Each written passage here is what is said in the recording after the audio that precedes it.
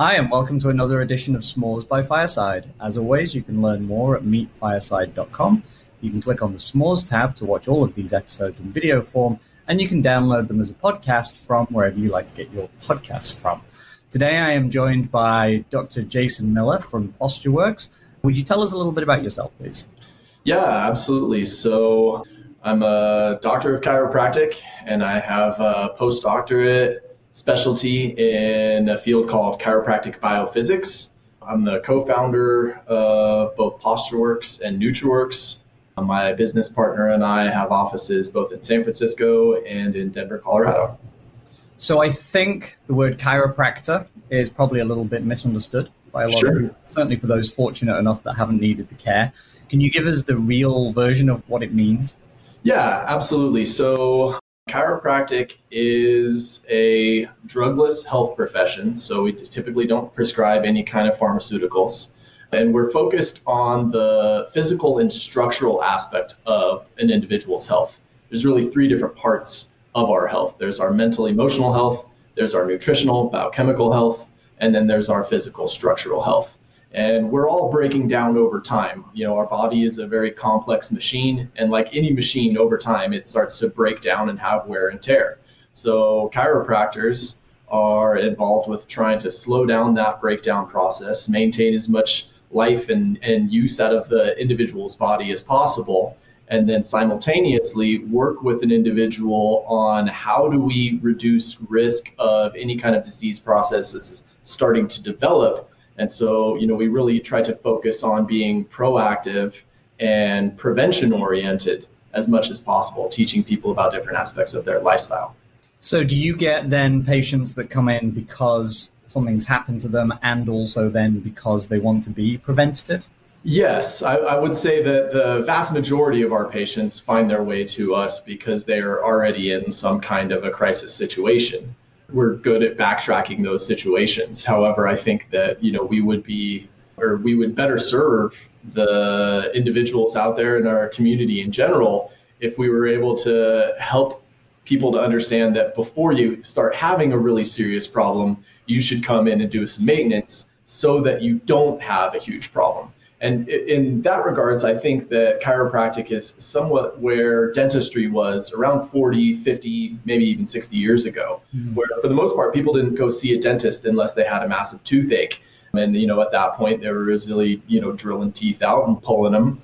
And we've learned as a society that, you know, if we practice good dental hygiene and see a dentist on a prevention basis, we can maintain our teeth much longer. The same thing is really true for our spine and our musculoskeletal system. If we do just a little bit of spinal hygiene and go in for some routine maintenance work, we could prevent a lot of the problems that are really plaguing our society, which, you know, in our society, at least in the US and in most industrialized society, about 80% of the adult population is dealing with some kind of ongoing musculoskeletal pain, lower back pain, neck pain, or headaches. So we've got a little bit of work to do in teaching the population and just people in general that, you know, we should be more proactive and not wait until we have an alarm going off in our body, which is what we would call pain, and instead do some things to just maintain so that we don't have as many problems. Wow, 80%. As you and I have got to know each other and I've been in your practice multiple times now, you have posters up and things that show people kind of hunched over staring at a phone. Is Sure. that 80% a number that's been quite consistent throughout history, or is it worse now because of our habits? It is absolutely getting worse. The 80% number, the first time I saw that was probably around 15 years ago. And that seems to have been holding true in regards to pain. What is getting even worse is actually the degenerative processes and how fast are we starting to see these problems.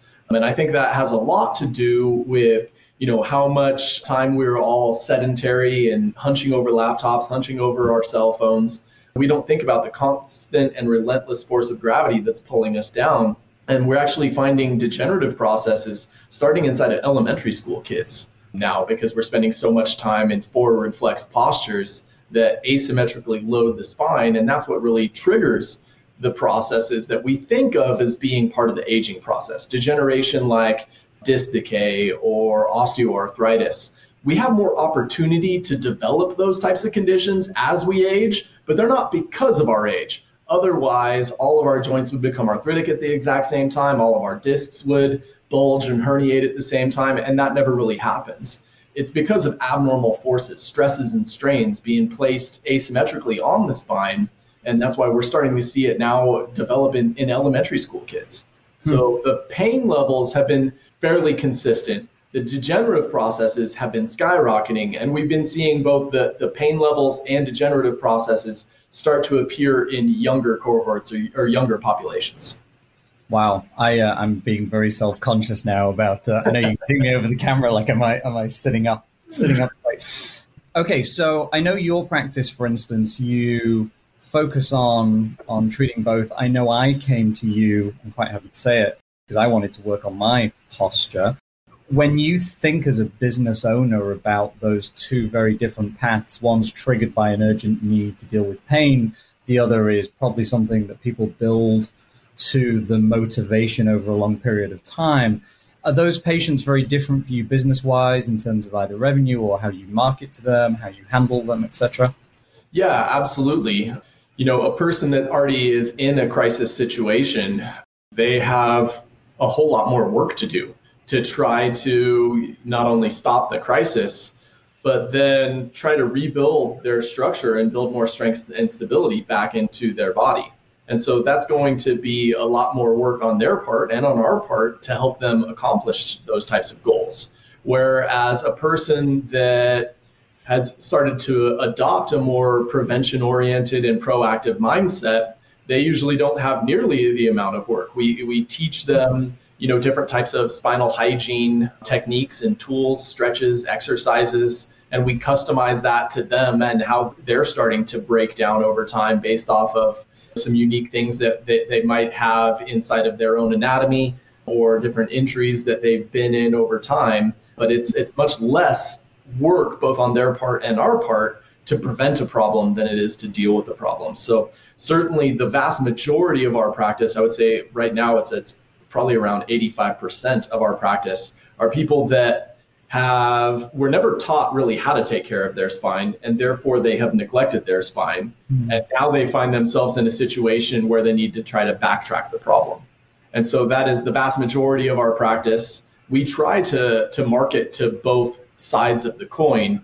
The challenge is that, in an industrialized society, we've been really trained to think that we are supposed to go about our daily lives and not worry about any aspects of our health until we have a crisis and then go to some expert to deal with that crisis for us. With trying to market to people on the proactive and prevention side of things, it's a bit more challenging because we're really butting the way that our society has been trained to go about their daily lives and just wait until you have a problem and then go find a person with a white coat to solve it for you. Right. And I think that that's probably something that was designed intentionally and is certainly a real disservice to our communities in general, because the fact of the matter is that there's no better health expert than you yourself. And you should never put your own health into an expert's hands, because the expert, they don't have the ability to live your life for you. Certainly you should partner with somebody who might know a little bit more about things for you, but you really need to, and each individual needs to understand, what does it take to maintain our health and to keep us strong and vital and healthy, and not just wait for a big problem. And I think that's one of the reasons why we have the just absolutely downward spiral of health status in the industrialized nations, is because we've lost track of the fundamentals of what does it take to maintain one's health. It's completely off our radar. In fact, most people don't even know what health is. If you ask people, like, how do you define health? What would you say, Dax? What does it mean to be healthy? What does it mean to be healthy? That's actually an interesting question. I guess thoughts that come to mind is that I don't have disease. I don't have things that are causing me pain or discomfort or are affecting my life, and that I think I live a lifestyle that is generally in line with what my body was designed for. Good. I like where you ended there. You Okay. started where most people would start is, well, it's when I don't have a disease or I don't have an active complaint right now. And then you followed up with that you're living a lifestyle that's conducive to what your body needs. And that second part I really, really like. The first part that you said is the most common answer. It's when you don't have a disease process. And in fact, I haven't done this recently, but it used to be that if you Googled definition of health, it said a state of the body absent of disease. And I think that's absolutely backwards. It's completely backwards because disease, where the word comes from, dis-ease, is a lack of ease, a lack of balance, a lack of health within the body. And the way that I look at it, it's kind of like light and dark, right? You know, darkness is the absence of light. You can't go into a dark room and remove the darkness and have light in there. So health, to me, it's the optimal function of our body, organs, and systems. And when we start to lose optimal function, then we're in a state of disease, and that's when we start having problems. And the challenge that we have with our traditional healthcare system is that it's all focused on how do we manage those disease processes instead of managing the cause of those disease processes, right? Which is why, you know, we've got this ever spiraling problem that's getting worse and worse and worse over time, even though we've been talking about it in industrialized nations for decades and decades, like how like this is getting worse. The stats are getting worse every single year. What do? And we throw more money and more pills at the problems. But the challenge is that none of those solutions are aimed at how do we restore health and balance and optimal function back to the body. Instead, they're how do we shortcut the system? How do we, you know, cut something out? And how do we manage this disease process so an individual can go about their life continuing to do things that are probably not all that great for them, but we can also continue to sell them the same solution over and over and over for the rest of the time. Fascinating. I've never heard anyone describe it that way. Now, what that makes me think is, as listeners can probably tell from my accent, I'm British originally. Although my sister will happily tell you I now sound more American than British. Of course, in England, we have a very highly successful National Health Service. And we don't have a lot of the same problems that a nation like the US does with an entirely privatized problem, in that we don't have a huge pharmaceutical lobbying industry, right? Medicine is not industrialized to the same profit processes. I would like to think that the National Health Service here has more of an overall investment in preventative care, because it actually is worth its while investing in those things because it will ultimately save down the line. I don't know if it actually does, though, or not. And I'd like to do some research after this to see. Somewhere like Canada that's closer to you, you might have more familiarity with. Do you see that in nations more that have socialized medicine? Where you see with socialized medicine is easier access to the same types of treatments. But when you look at the statistics on, okay, you know, how many people are dying from heart disease, diabetes, strokes, cancer, things that we know are caused by our environment that we put ourselves into, across the industrialized nations, whether they have socialized medicine or not, these stats are getting worse. Now, they are, in the US, they're probably the worst. In fact, they are the worst. But unfortunately, having socialized medicine doesn't necessarily negate the overall problem. Because again, you know, what most healthcare, which I would term, you know, crisis care, is really reactionary based. And what we would say in most, even in socialized medicine, as prevention oriented healthcare, is actually early detection instead of true prevention. And instead of like having really good campaigns on teaching people the proper ways to eat and avoid, you know, eating just food-like products, which, you know, certainly in America, that's the vast majority of people's diet isn't food anymore. It's a food-like product. My understanding is that's still the case in most of the nations that do have socialized medicine. There's a bigger focus on early detection in some of those areas, but I still think that we need to get, you know, more focused on, okay, well, what does our body require in order to express its genetic health potential? All disease processes can get traced back to one of two things, or usually a combination of them both. Either deficiency, there's something that our body requires in order to express its genetic health potential, or toxicity. There's something coming into our body that our body simply cannot process and eliminate fast enough. And all disease processes, when looked through that lens, you can trace back to, either deficiency or toxicity or a combination of the two. So we've got a lot of work to do, and I think that that's true in all societies. And having socialized healthcare, I'm not opposed to it, but I don't think that it's necessarily going to get to the root of the problem. Right. It doesn't sound like it from the way you were describing it there.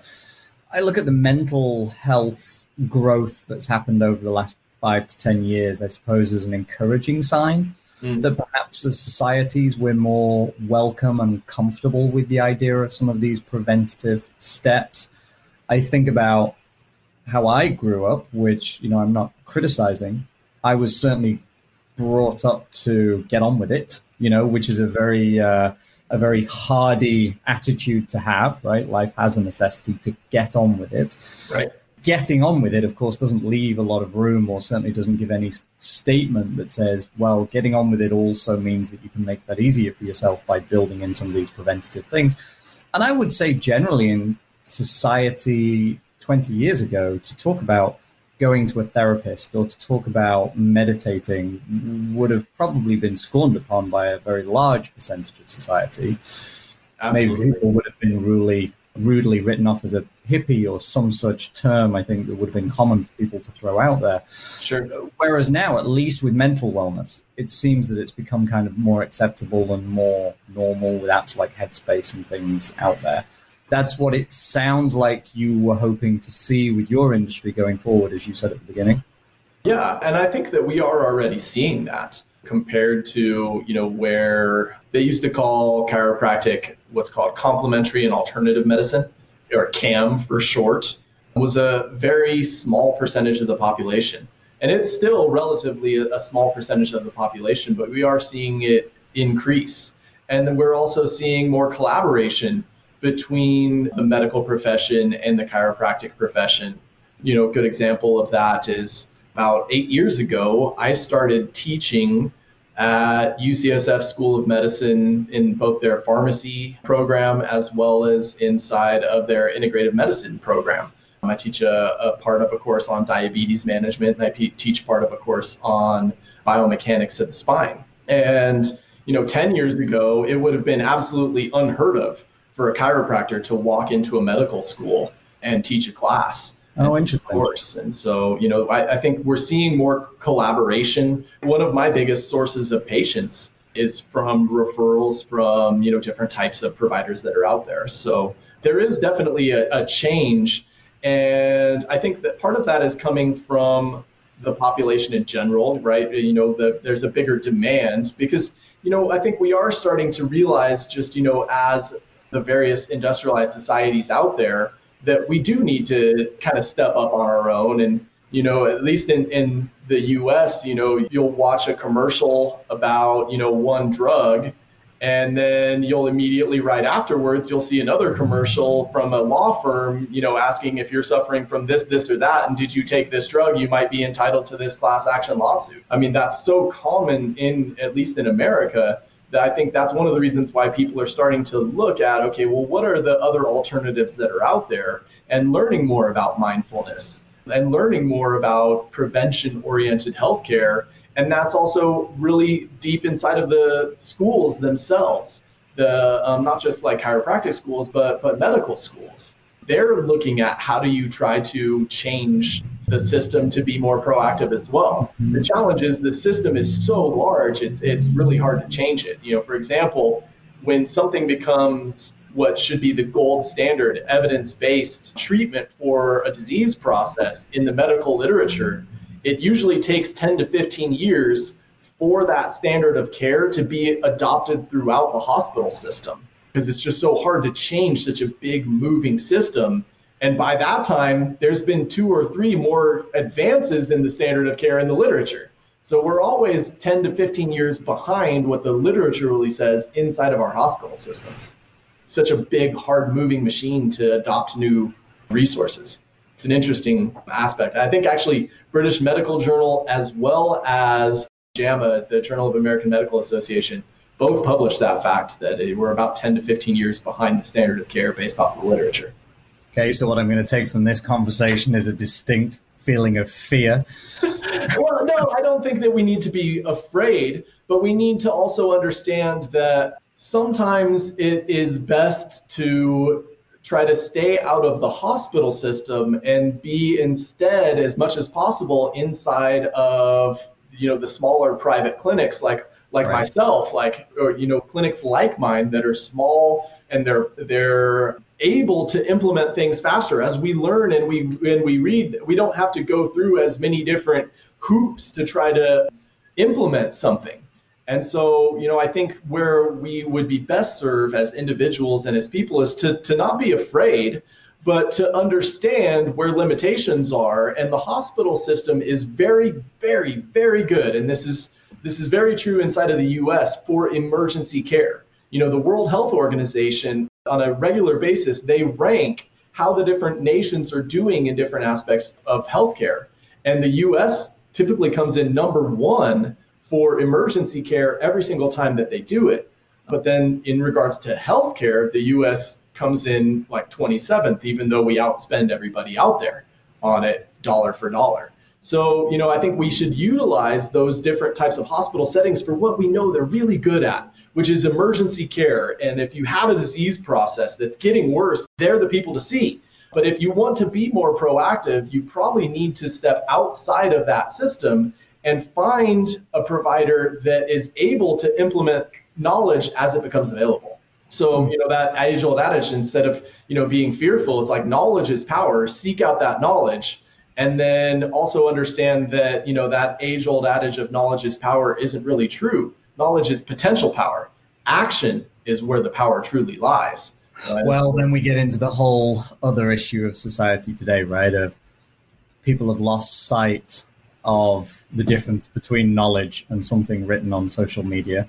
Yeah. And people have lost critical analysis and understanding. And most people are comfortable living in an echo chamber as opposed to anything that right. challenges how they feel about something. So I like theory. I worry more and more about society from that point of view. I want to switch tracks just for a little minute and sure. talk about the business you have. So you leave chiropractic school. How many years is that? Chiropractic school is 3 to 4 years after college, depending on how many courses you take at a time. Okay.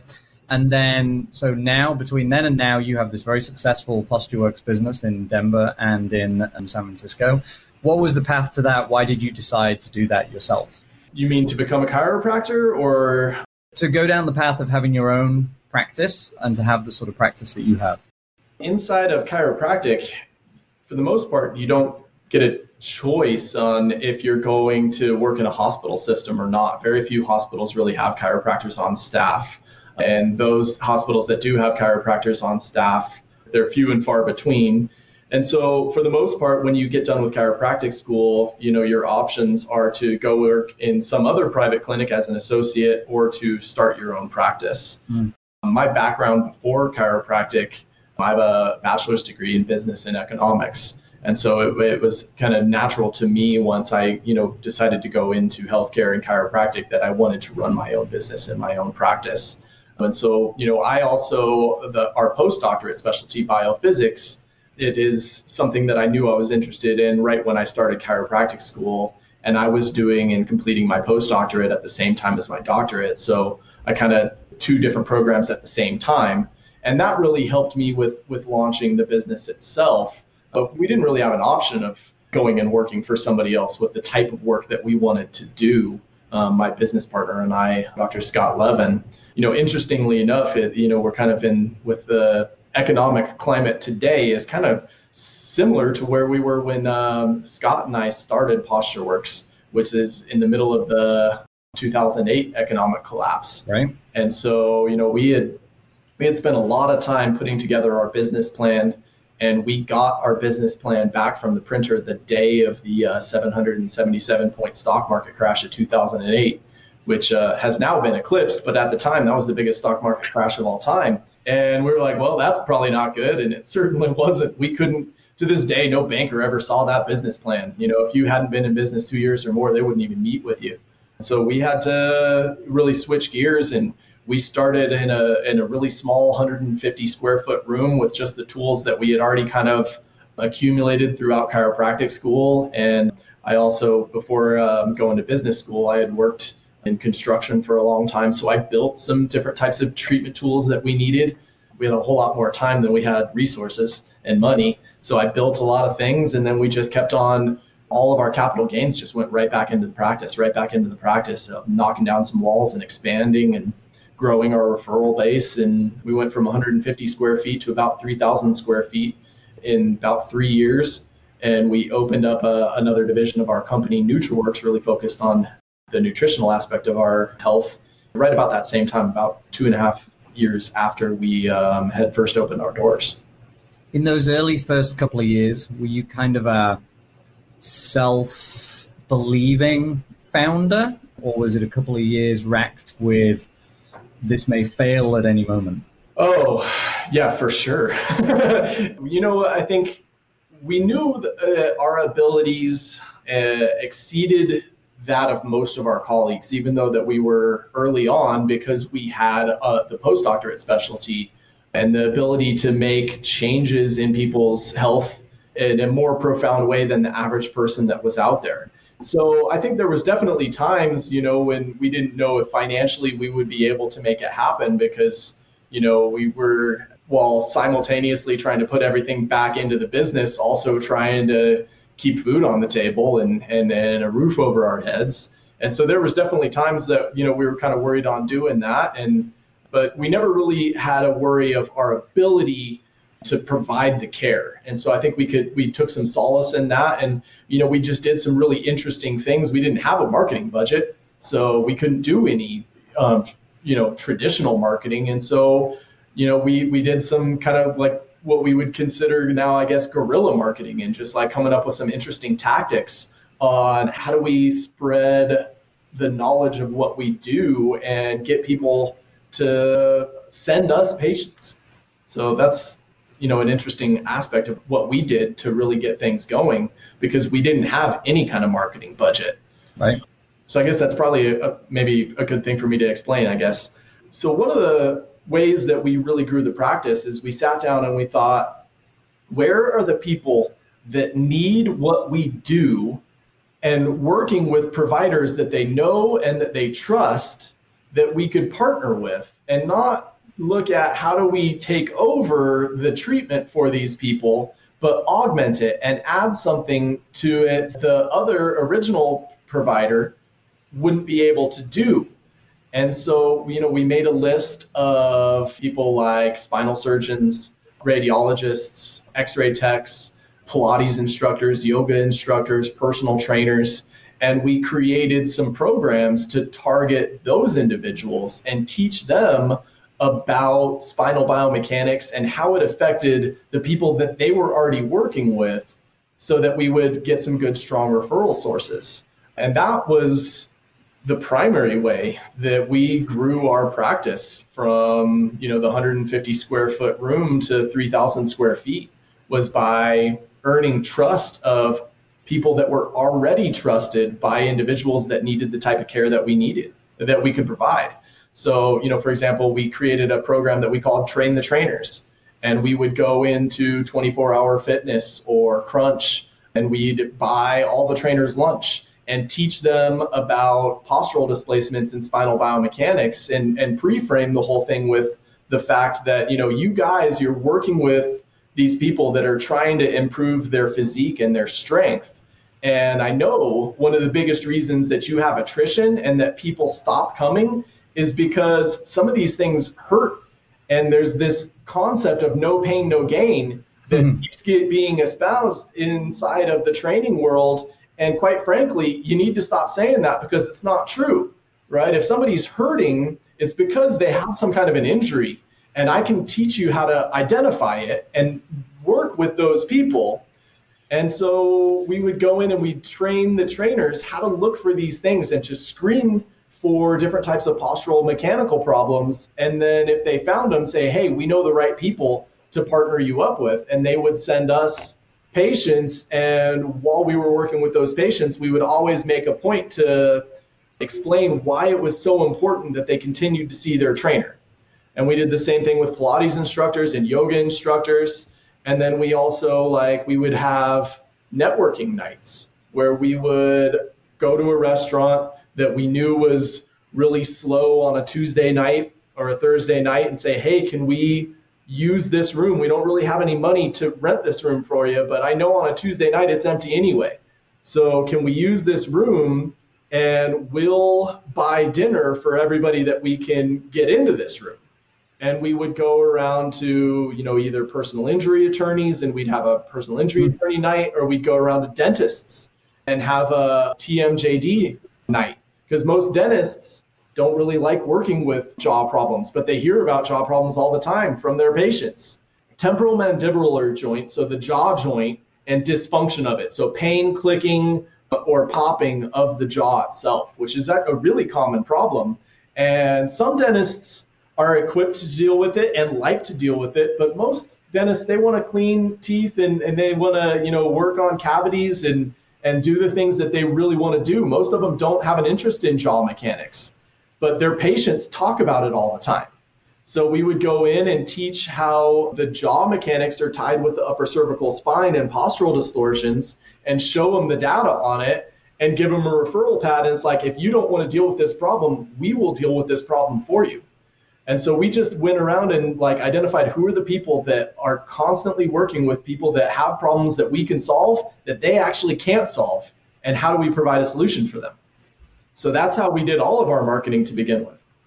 As a marketing guy, I can't help walk around the world and see terrible ads and marketing messages. Sure. When I talk to somebody who's a barber, for instance, they can't help walk around the world and look at people with terrible haircuts.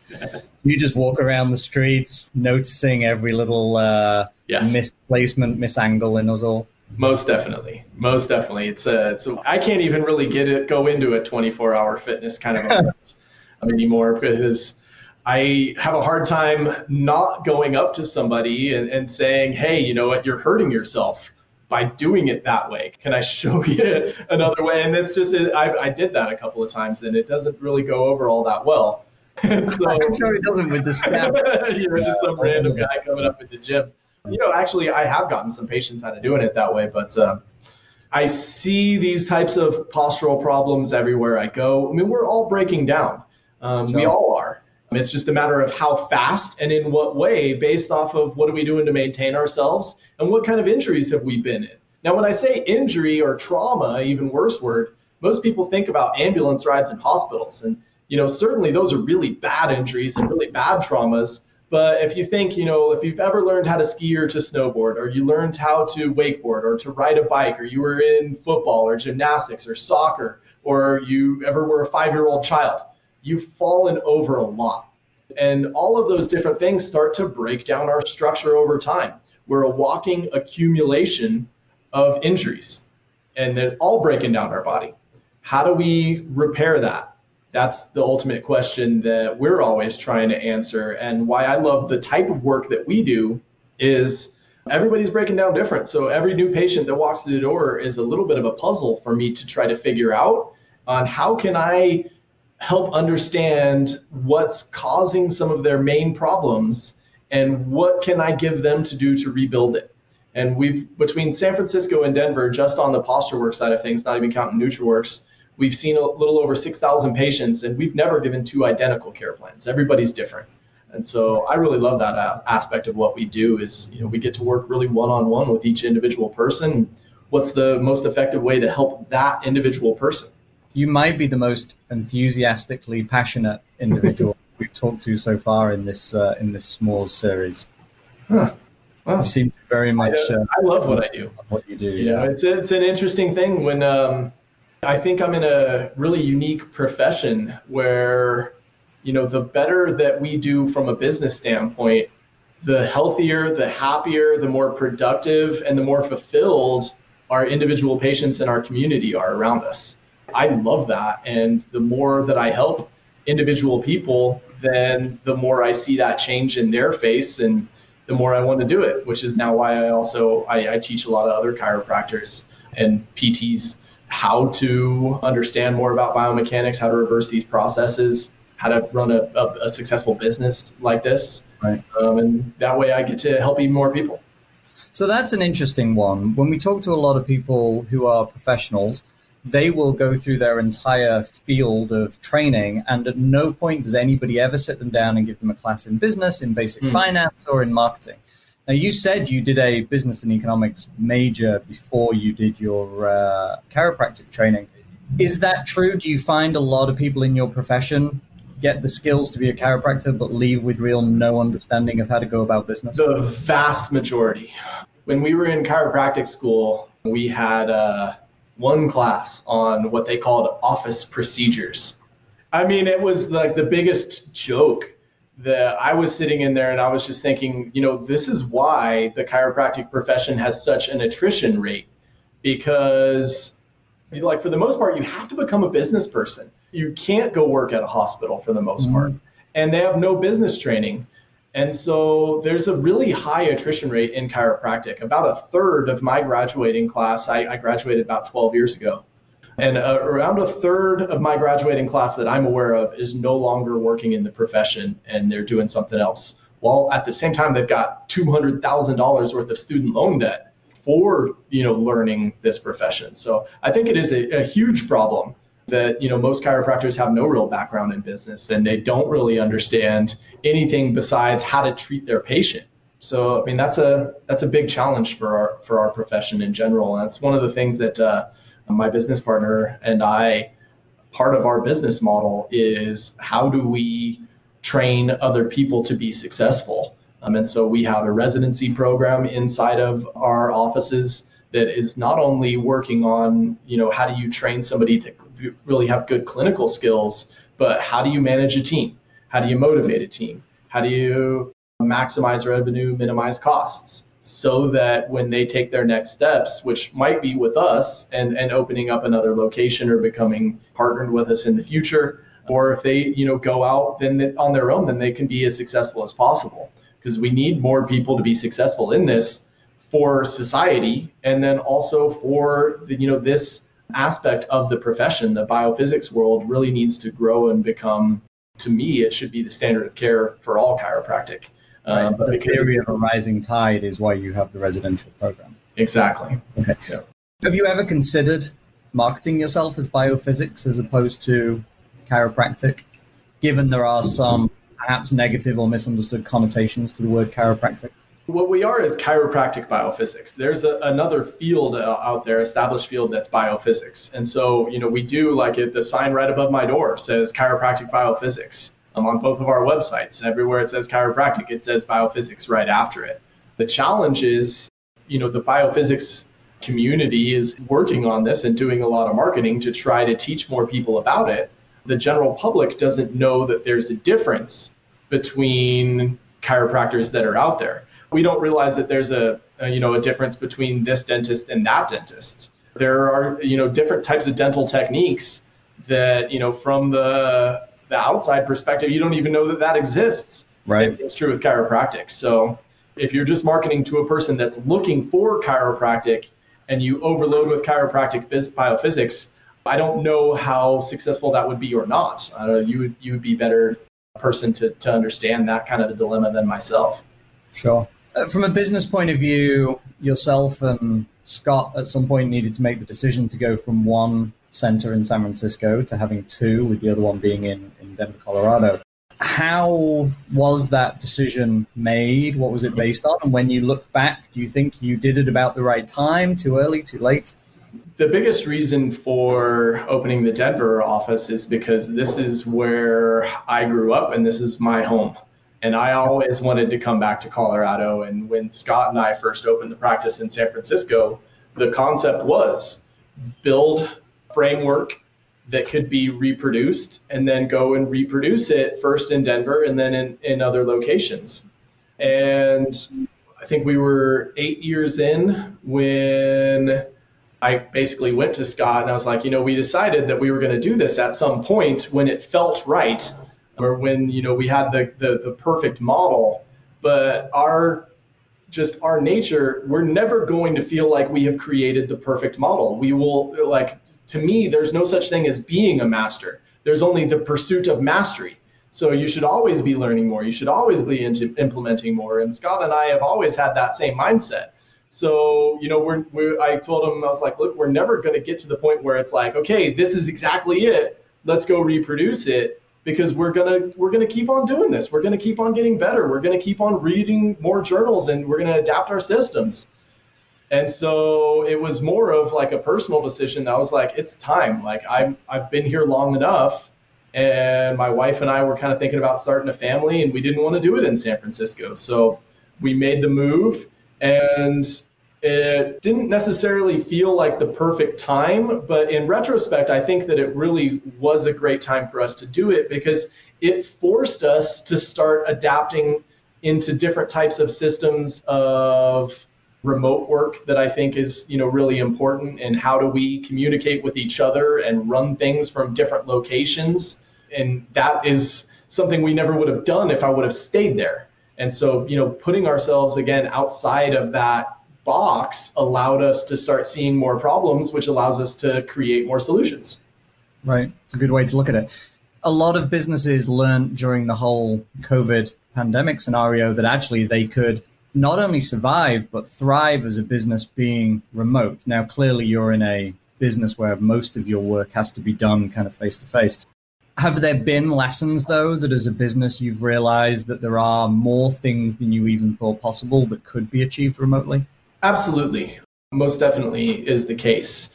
A big part of what we do, our type of treatment, is provide home care prescriptions for our patients. Exercises that are specific to their body and the way that their mechanics are breaking down, very specific stretches called traction, and home care tools to be able to do that. I mean, that's a huge component of our practice anyway, even though, in Colorado and in San Francisco right now, we're not allowed to see the vast majority of our patients. They have issued, cease orders on all elective care. So we're only able to see emergency care patients in the office. But we're still working with all of our patients remotely. And we've, talked with our patients through, platforms like this, and had them, talk. We asked them how their home care is going. We've given them additional pieces of home care that they can do to kind of beef that up. And then if need, we can get them some more tools and some more resources. So, we're learning now that, we have that ability,